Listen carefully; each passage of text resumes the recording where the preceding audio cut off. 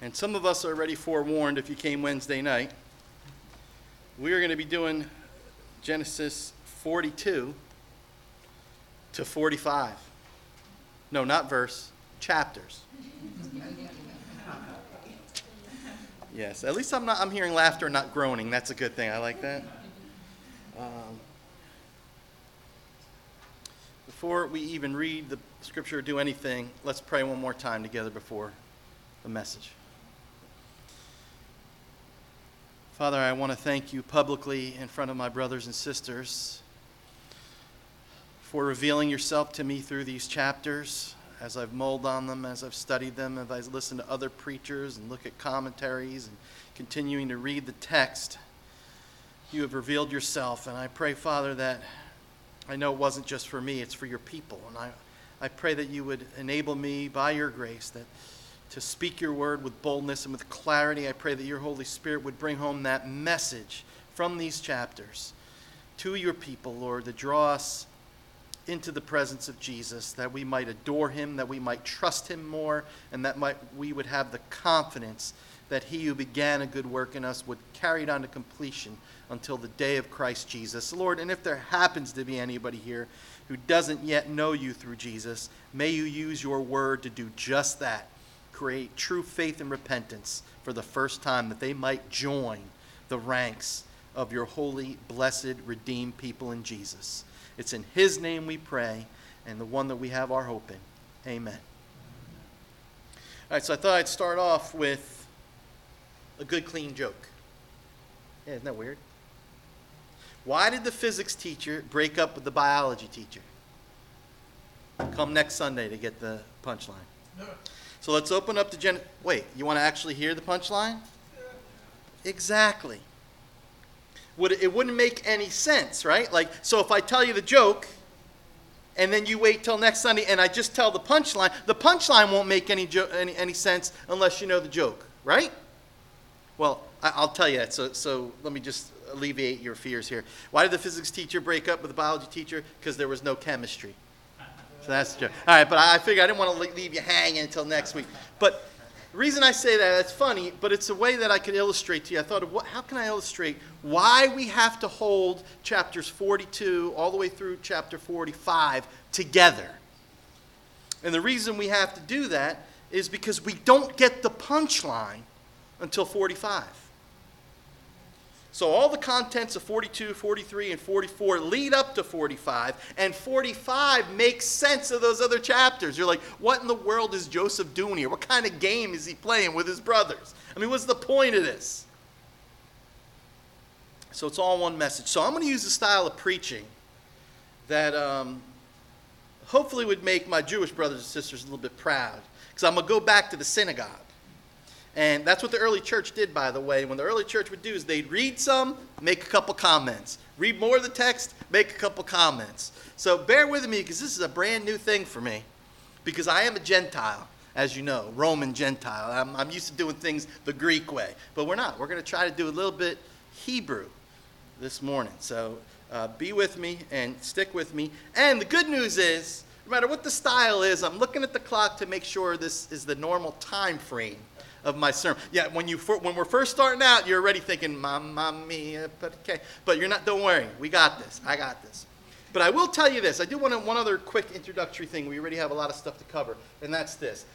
I'm excited about the Super Bowl this year because it looks like it's going to be an exciting game. You got, huh?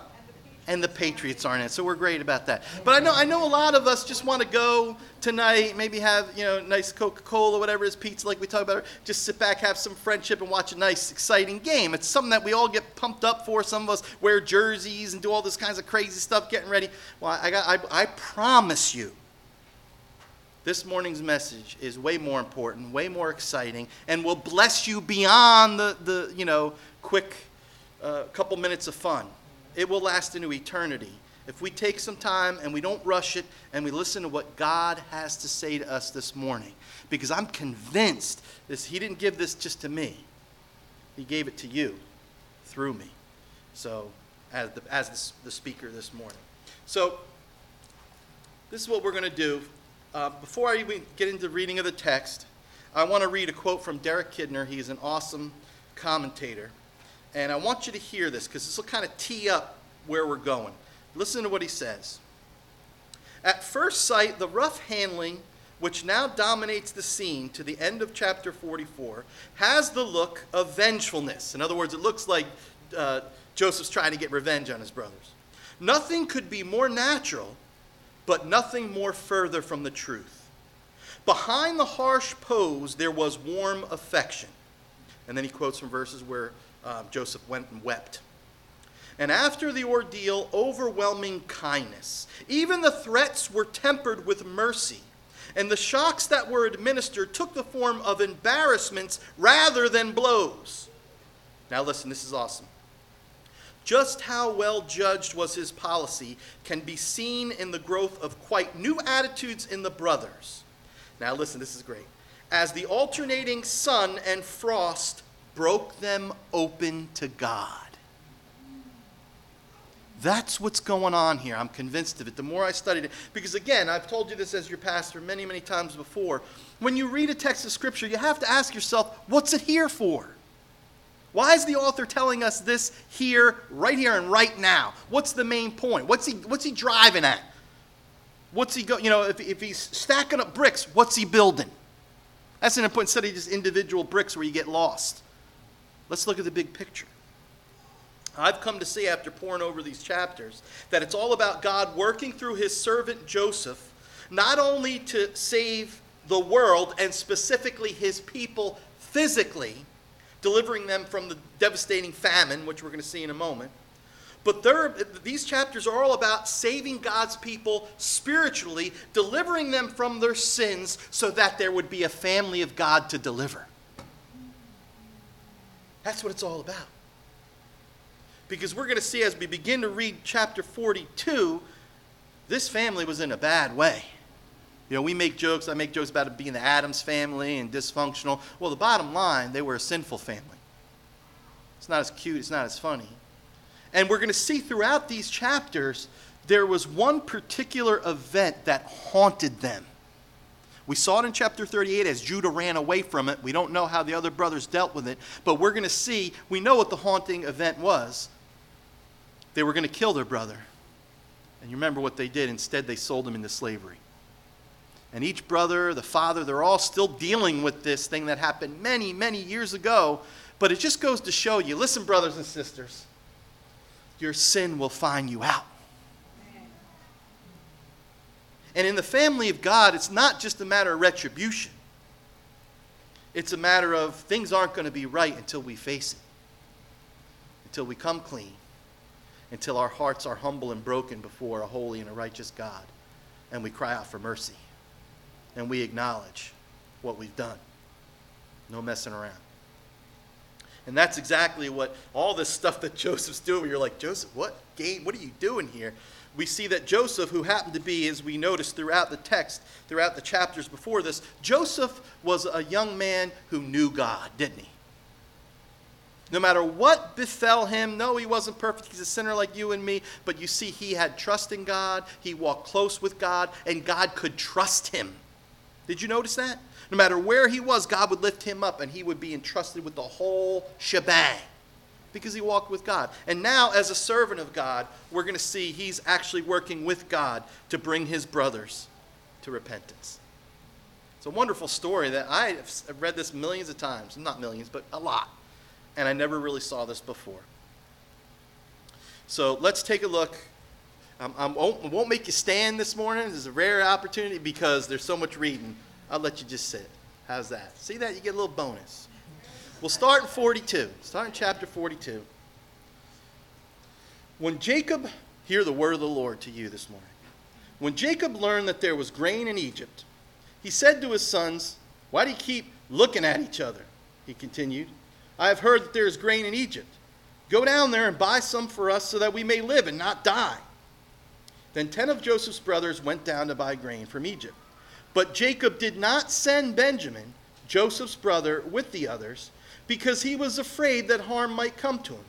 So Israel's sons were among those who went to buy grain, for the famine was in the land of Canaan also. I want to stop there a moment.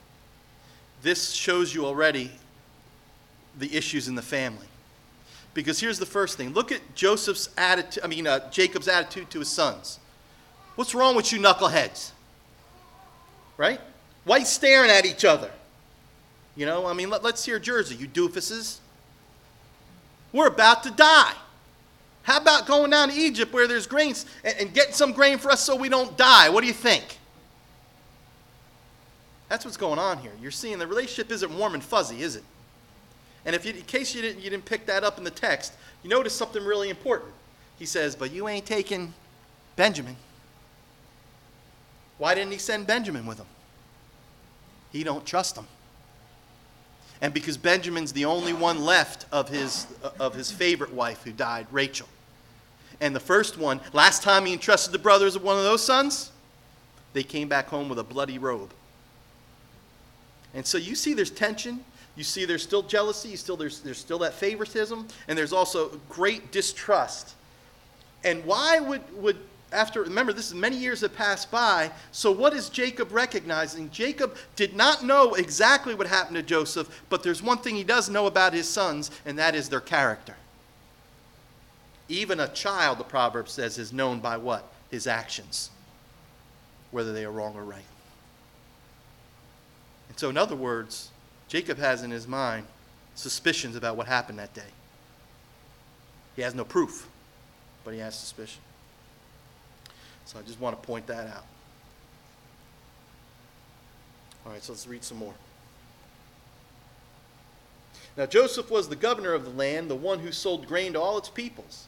So when Joseph's brothers arrived, they bowed down to him with their faces to the ground. Sounds familiar. As soon as Joseph saw his brothers, he recognized them, but he pretended to be a stranger and spoke harshly to them. Where do you come from? He asked. From the land of Canaan, they replied, to buy food. Although Joseph recognized his brothers, they did not recognize him. Then he remembered his dreams about them and said to them, you are spies. You've come to see where our land is unprotected. No, my lord, they answered. Your servants have come to buy food. We are all the sons of one man. Your servants are honest men, not spies. I got to stop there. Anybody see the richness in this? Like, this is rich. Little do they know, they're staring the brother in the eye who they sold down the river deceptively, originally wanted to kill, and they're bald-faced telling them, we're honest men.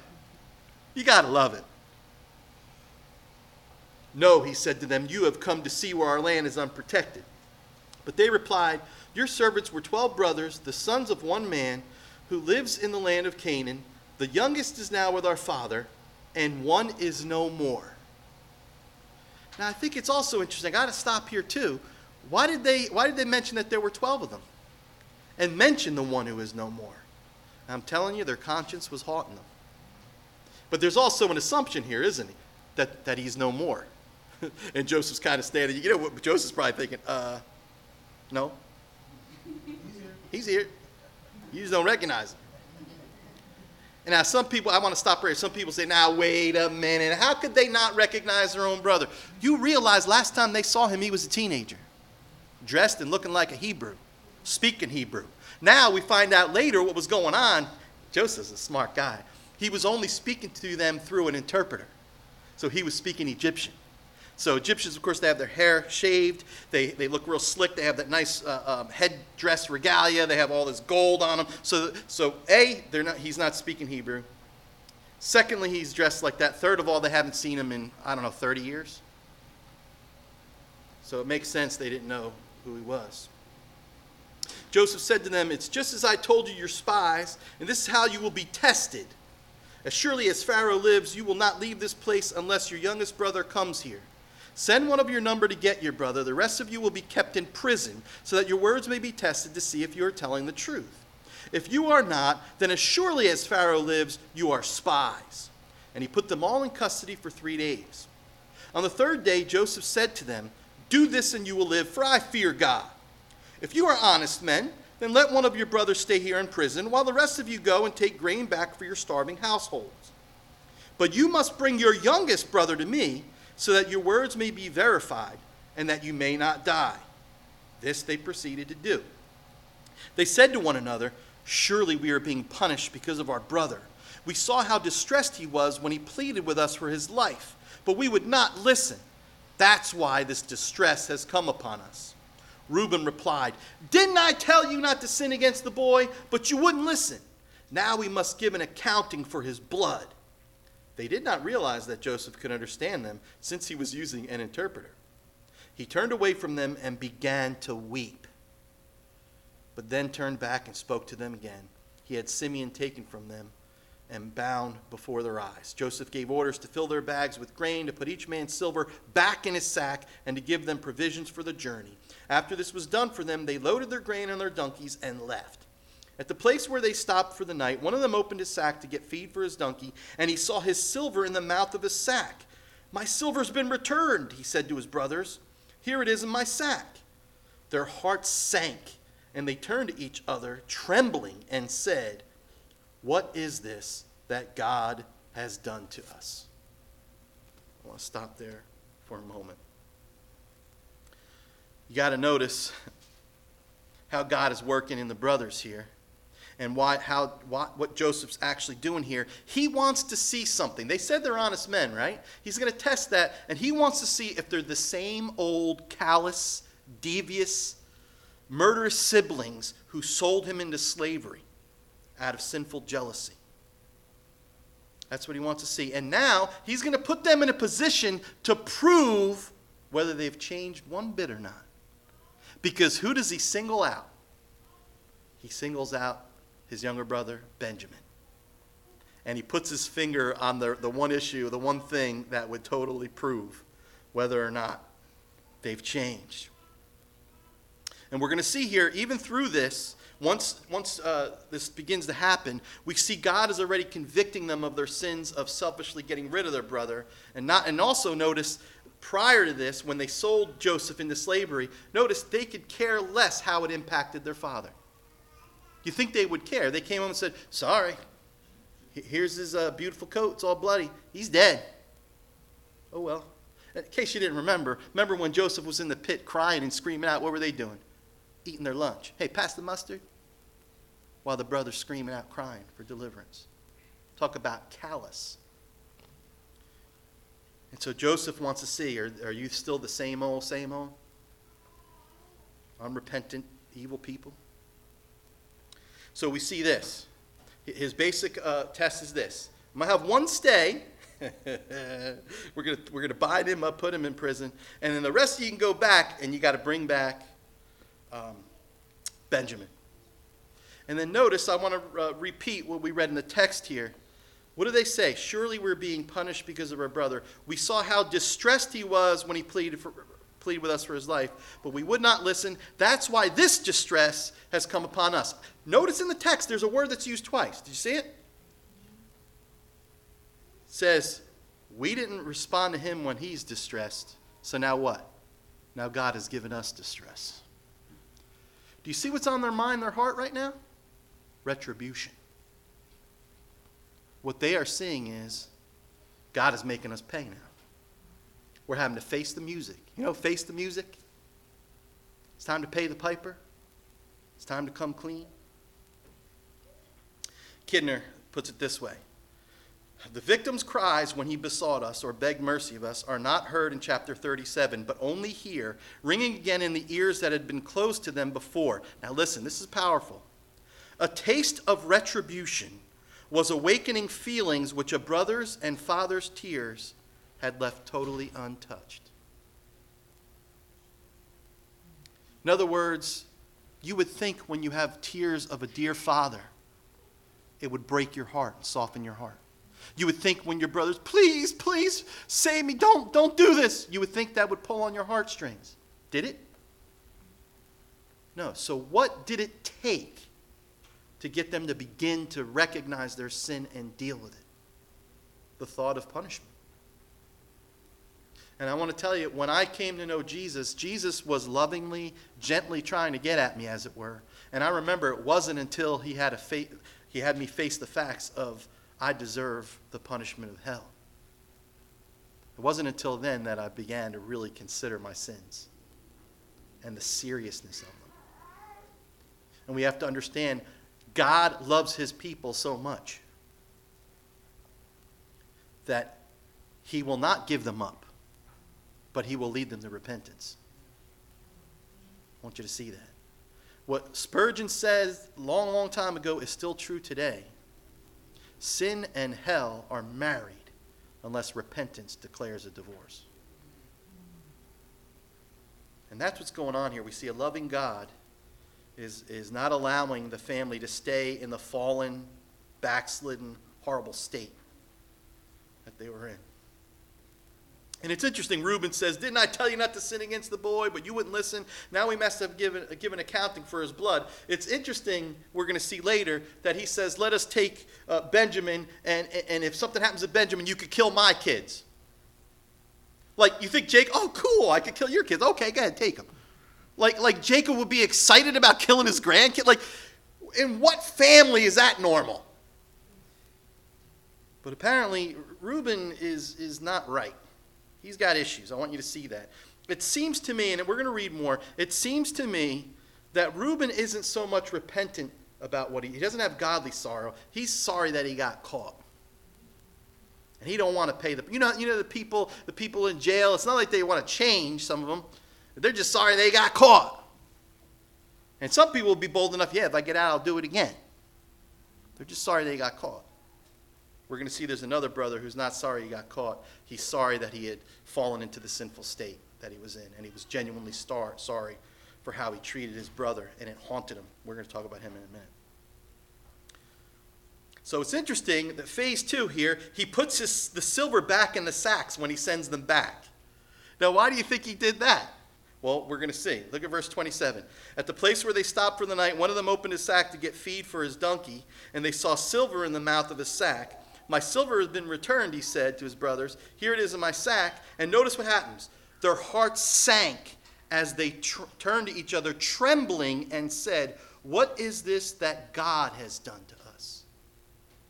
I want you to see something. Did you notice? God has done this. That's the actor in these passages. It's God moving through his Holy Spirit. You remember what Jesus said in John, I believe it's chapter 14? What's the Spirit's job? It's to convict us of sin and coming judgment. So you have the Holy Spirit of God. Remember, Jesus is the same yesterday, today, and forever, and so is the Holy Spirit. This is the Spirit of God working in the people of God to bring them back to the Lord. It's awesome stuff that I saw. So God continues to work in them. And sometimes the thought of retribution is just what the doctor ordered. You know, sometimes we go to the doctor and we're hoping it's going to be like the easiest cure or the real simple, just take this pill. Most of the time we go, hey, is it going to hurt? You ever do that? Hey, am I going to have a shot? Anybody ever do that? I'm kind of like, hey, I'm going to have the needle, am I? Yeah, is this going to, yeah, exactly. We went just this past week. You're like, is it going to hurt when they look at my ear? We're worried about that. But sometimes that's what we have to do. In order for healing to go, there's got to be a little pain. Holy pain. Pain that brings healing in life. Now, I want you to see something else. The brothers aren't the only ones who need to have their sin uncovered and revealed and dealt with, because we're going to fast forward a little bit. See, I'm not going to necessarily read every word. But when they go back to their father, Jacob, in Canaan, it's not long before we see God dealing with Jacob's sin. And we're going to see that in verse 35, is it? Let me see. Yes, we go fast forward to 42 to verse 35. As they were emptying their sacks, they go back home to the promised land. They're emptying their sacks. There in each man's sack was his pouch of silver. When they and their father saw the money pouches, they were frightened. Their father Jacob said to them, you have deprived me of my children. Joseph is no more, and Simeon is no more, and now you want to take Benjamin. Everything is against me. Then Reuben said to his father, you may put both of my sons to death if I don't bring him back to you. Entrust him to my care, and I will bring him back. But Jacob said, my son will not go down there with you. His brother is dead, and he is the only one left. If harm comes to him on the journey you are taking, you will bring my head down to the grave in sorrow. Who is Jacob most concerned with? Numero uno, himself. you notice this? Me. What you're going to do to me. Does he say anything about what's going to happen to Benjamin, like for Benjamin's sake? No. It's all about you're going to bring me. So that's an important thing to see. Because later on, and this is where the repentance comes in, I want you to see this. Later on, when they come back, and they say, Joseph said we're not going to allow to come back. Or they didn't say Joseph. The man said we're not allowed to come back unless we bring our youngest brother. This is when they're ready to get for the second journey. This is what they replied. The man questioned us closely about ourselves and our family. Is your father still living? He asked us. Do you have another brother? We simply answered his questions. How were we to know he would say, bring your brother down here? Then Judah said to Israel his father, listen to this. Send the boy along with me, and we will go at once, so that we and you and our children may live and not die. You notice that? In other words, Jacob was putting Benjamin above all the whole family. I myself will guarantee his safety. You can hold me personally responsible for him. Notice he doesn't say you kill my kids. He says you can hold me responsible. Big difference, isn't it? It's personal. If I do not bring him back to you and set him here before you, I will bear the blame before you all my life. As it is, if we had not delayed, we could have gone and returned twice. And here's the interesting, stay with me. Here's the beautiful thing. Judah's words hit their mark. Judah's words changed Jacob. Because what I want you to see, Jacob realizes at this moment through Judah's speech, who by the way is now the spokesman for the family, even though he isn't the technical oldest, he is performing as the oldest. He's the man. But notice, this is interesting, Jacob realizes he has been putting Benjamin's safety above the safety of their whole family, 70-something people. So he agrees to let Benjamin go with them to Egypt the second time to get more food and sends gifts with them. And so what we see here is, and it's really important, is God dealing with the idolatry of Jacob.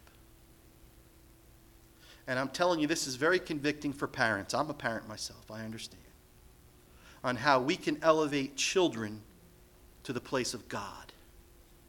God tells us to love our kids, to sacrifice for our kids, to put their needs before us, but never are we to put them on the throne. That is reserved for God alone. And Jacob, as much as he walked with God his whole life, and we know he had his ups and downs, he still needed to be dealt with. Now listen, this is an important point that hit me.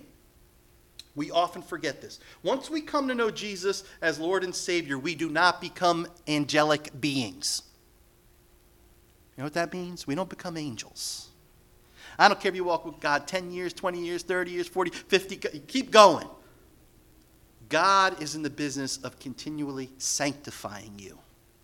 Because you have a sinful nature. No matter how long you walk with him, you can fall into some grievous sin. Amen. But God won't let you get away with it.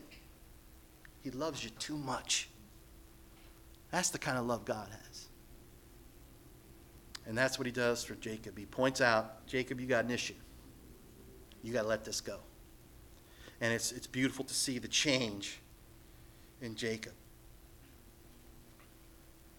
So now we see the men are brought. We're going to jump ahead. We're going to go to when they're returning on their second journey. We're going to jump a little bit. And we're going to look at verse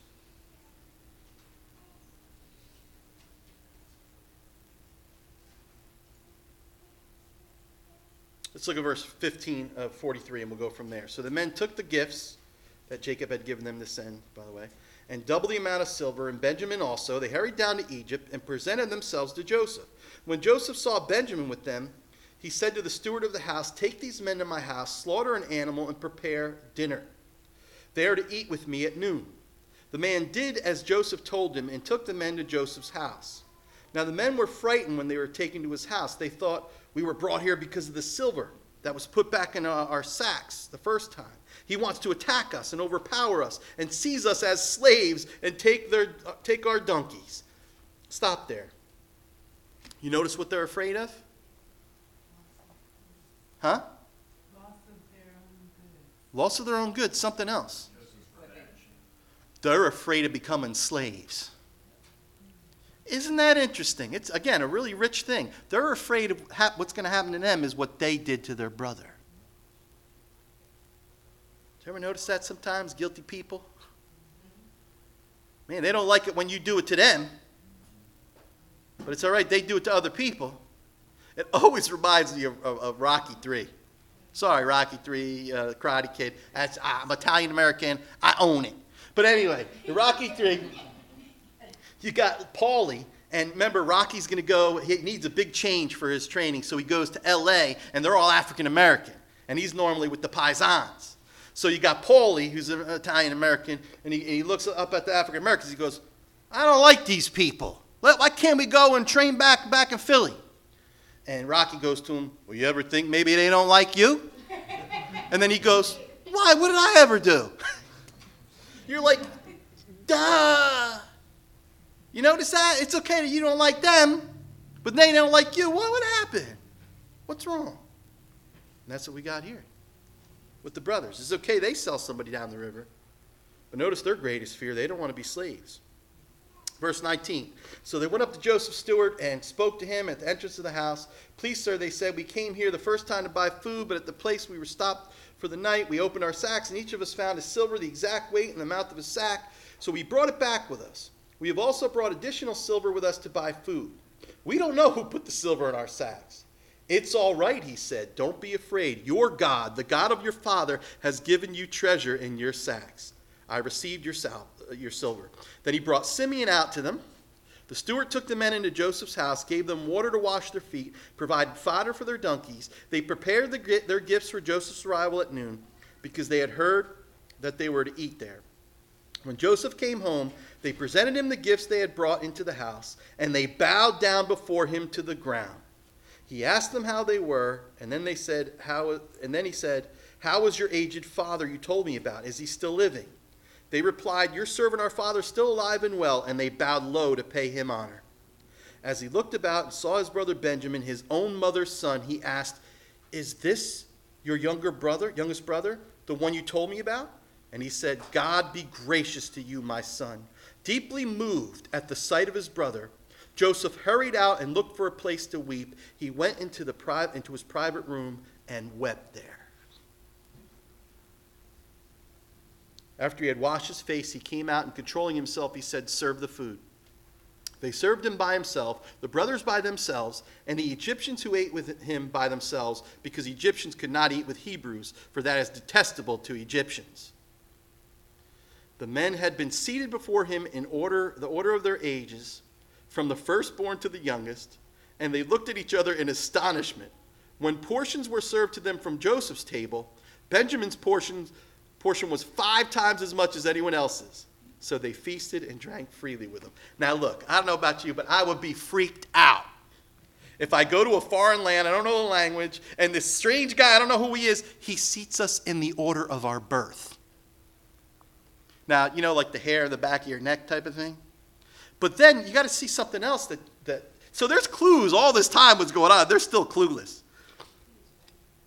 But there's something significant that's going on here. Now, some commentators say, well, maybe he gave his brother 5 times as much just because he loved to see him. And like when I go to Italy, they feed us way more than they eat. They give you this. And I'm like, how come I can't have your plate? Because I'm stuffed. They're like, no, you have to eat this. So it could be that, but I don't think it's that. I think he's testing the brothers. I think he's saying, are you still jealous? What are you going to do? He's got more than you. Is it going to make you resent him? Are you going to take it out on him? But I want to show you that I think the brothers are beginning to change. I think they are different men. Because notice in verse 34 of chapter 43, the last verse, so they feasted and drank freely with him. In other words, they had a good time. They enjoyed one another's company. They didn't say, hey, how come he gets more? You don't get that attitude. I think we're beginning to see a change, a big change in the brothers. We're definitely going to see it next chapter, a huge change. But I think it's already happening here.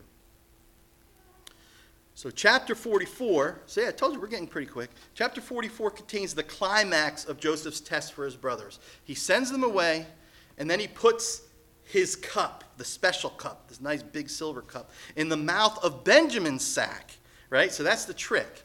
So he hides it in that sack and sends them back like they're going to go back to their father. But then he overtakes them. He has his servants overtake them. And the servant comes and says, we'll see in a moment, and he says, stop. One of you has stolen the cup that my master uses for divination. Now remember, Joseph's putting on a farce. He's acting like he's an Egyptian, so that would make sense. And they're indignant. You got to love this. We're honest men. They're totally indignant. Well, I'll tell you what, I know none of us took your cup. You're out of your mind. I'll tell you what, we will take the guilt. And the one who's done this, you could put him to death. And what happens? They find the cup in whose sack? Benjamin's. And you notice what they all do? They all tear their clothes. They all ah! They're like, no way. Now what are we going to do? And notice they say this. It's interesting. They say, if any of your servants is found to have it, he will die, and the rest of us will become my Lord's slaves. Watch what you say, right? It's called open mouth, insert foot. But now, listen, this is it. We're getting toward the end. I told you hung in there. Now it's the big test. It's the huge test, and here it is. Joseph gives him an opportunity of a lifetime. He says, because they say, no, we'll pay for it. We'll be your servants. As Joseph goes, oh, far be it from me. I'm a God-fearer. I'm not going to make you all pay for it. I'm just going to keep Benjamin. The rest of you, listen, this is important. The rest of you can go free. With all the goods, all the stuff you bought, you go back to your father's household. You just got to leave Benjamin. Do you see what Joseph's doing? He's saying, in effect, are you going to do what you did those many years ago to me? As you have an opportunity to save your own skin, just leave your brother. You're just going to have to go back to your dad like you did the first time and say, sorry, Dad. But hey, the rest of us are okay. But here's the interesting thing. Good old Judah. Look at me in chapter 44, I believe it is. Judah steps in, and he gives a great speech, but we're going to pick it up in verse 30 for time's sake. He explains the whole thing. If I go back to my dad without my brother Benjamin, it'll kill him basically. It'll go take his gray hair down to the grave in misery. And then he says this to Joseph. Again, still not knowing who Joseph is. So now if the boy is not with us when I go back to your servant my father, and if my father, whose life is closely bound up with the boy's life, sees that the boy isn't there, he will die. Your servants will bring the gray head of our father down to the grave in sorrow. Your servant guaranteed the boy's safety to my father. I said, if I do not bring him back to you, I will bear the blame before you, my father, all my life. Now then, here it is. Please let your servant remain here as my Lord's slave in place of the boy. And let the boy return with his brothers. How can I go back to my father if the boy is not with me? No, do not let me see the misery that would come upon my father. Cue in the angelic music. Oh. Huge change in Judah. He's no longer worried about his own skin. He's willing to take the punishment. He's willing to become a slave. And notice his deep concern for his father. Before, they didn't have that. Before, they were like, sorry, Pop. An animal got him. Not anymore. Now he's saying, take me. Judah's a new man. God's truly worked repentance and a new heart and a new attitude in him. And here we have a shadow of the Lord Jesus Christ, the Lion of the tribe of Judah, who doesn't merely offer to take our place, but who actually takes our place. That's the gospel here in Genesis, is that the Lord Jesus takes our guilt, our sin, and our shame, takes the form of a slave, Philippians 2, and dies on an executioner's cross for you and for me.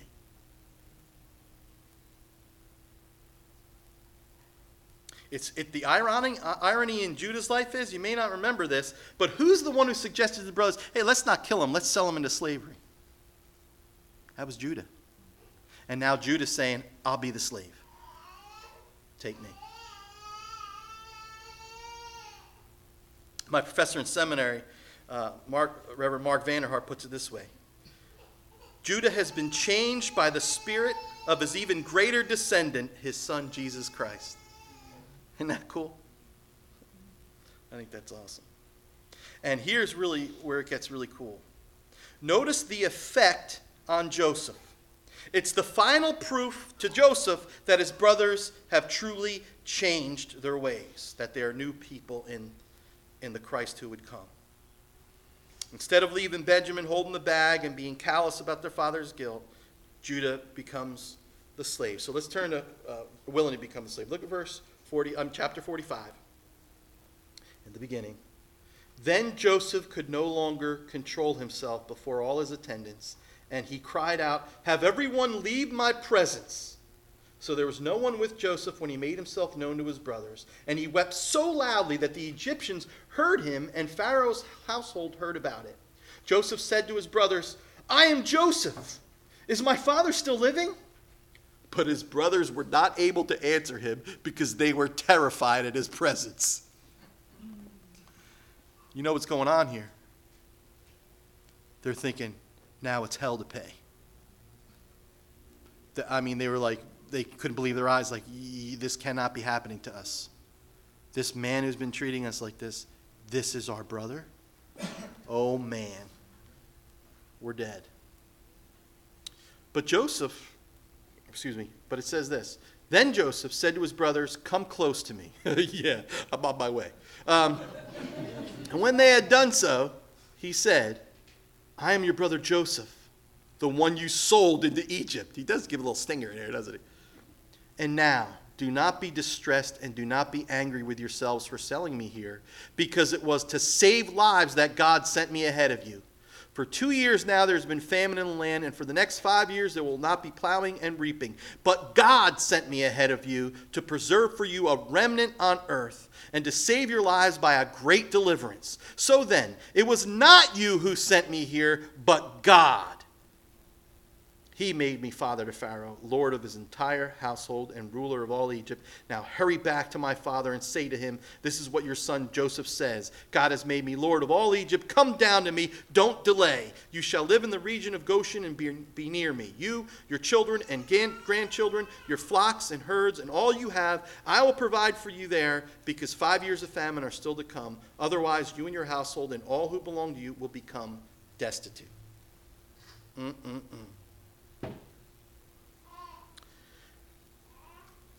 Now that we got to the punchline, we see that there was not a vengeful spirit at all in Joseph, was there? There was no looking for revenge. There was no looking for payback. Joseph had one thing in mind, and that was to listen. This is so heartwarming, to bring the family back together. You know, Humpty Dumpty sat on a wall. You know, Humpty Dumpty had a great fall.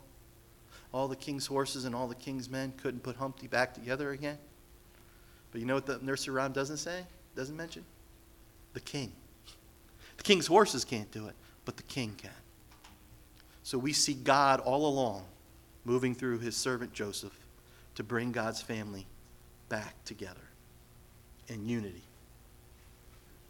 But notice, and I think it's very instructive to see this, somebody had to take the hit, because sin has to be paid for. And there are consequences. And notice who took the hit, and we could tell from the text, willingly and joyfully. Joseph. I remember when we did it Wednesday night, and they were like, and I said, notice the forgiveness that Joseph had to have. Do you realize what kind of mature faith it is to say, listen to what he says to him, "You did not do this to me." Who does he acknowledge did it? God did. Now, brothers and sisters, this is where just the last couple minutes here, but this is where I got to preach. How often in our lives we blame everything else? We blame the secondary causes, as it were. And yet we have to remember we have a Father in heaven that doesn't even let one sparrow fall without his will. And so sometimes when we find ourselves in the bottom of a well, we find ourselves sold into slavery, we got to recognize it's the hand of the Lord. And he has a purpose. And he has a will.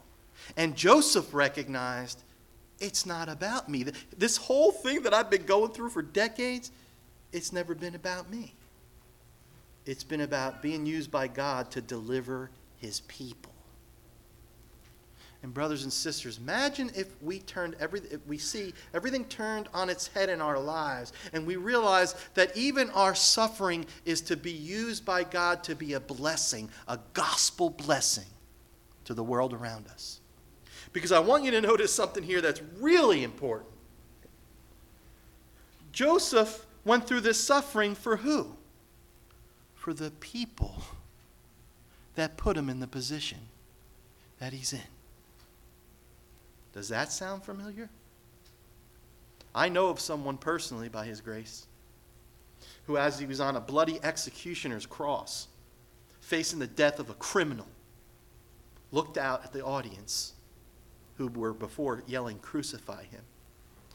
"Father, forgive them, for they know not what they do." It's not hard to forgive like that. Listen to me, it's very important. It's impossible. The only way you can forgive like that is if you have the Spirit of Jesus Christ in your heart right now. And when God tells us to pray, forgive us our debts, what? As we forgive our debtors. That's a prayer of faith. That's a prayer that God is going to enable me to do what I can't do in and of myself.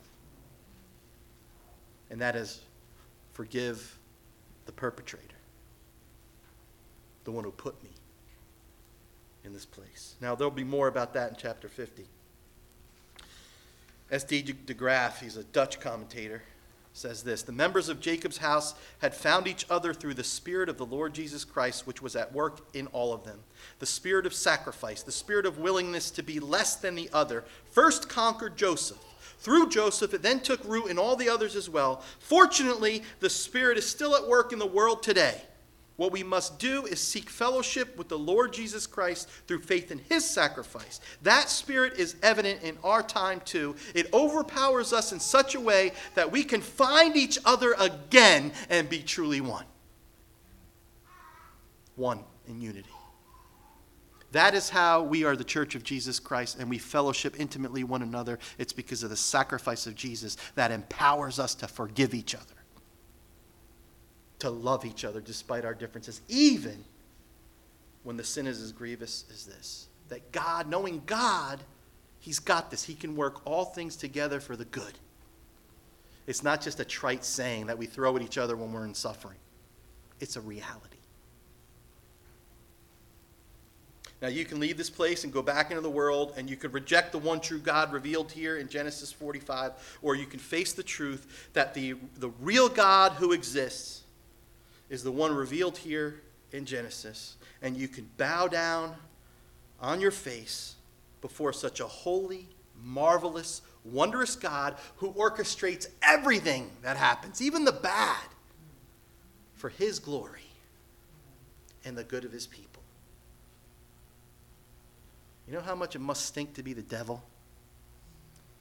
Because even all the destruction you think you're doing, God turns around and uses it for the good of his people. That's the eternal curse of the devil. That at his worst, he's still doing God's will. I mean, that's got to really stink. Let's pray. Father, how we thank you that as we look at this story, I know I am a weak vessel and I didn't get across half of what you showed me these last couple weeks. But Lord, we're so thankful this morning that you are a God who is determined on making us like your Son Jesus. That you will not let us stew in sin and continue to hide our sin and neglect it and continue to deteriorate spiritually, but you, like a perfect surgeon, will go right for the point of the disease, and you will remove it so that we will come to full spiritual health and relational health, that we might truly be one in the Spirit of God, that we might forgive and we might love, and we might be the body of healing and life the family of God that's redeemed through the sacrifice of Jesus that this world so desperately needs. Lord, the world needs you, and so do your people. And we thank you that you move all things, work all things together for our good and for your glory. It's in Jesus' name we pray. Amen.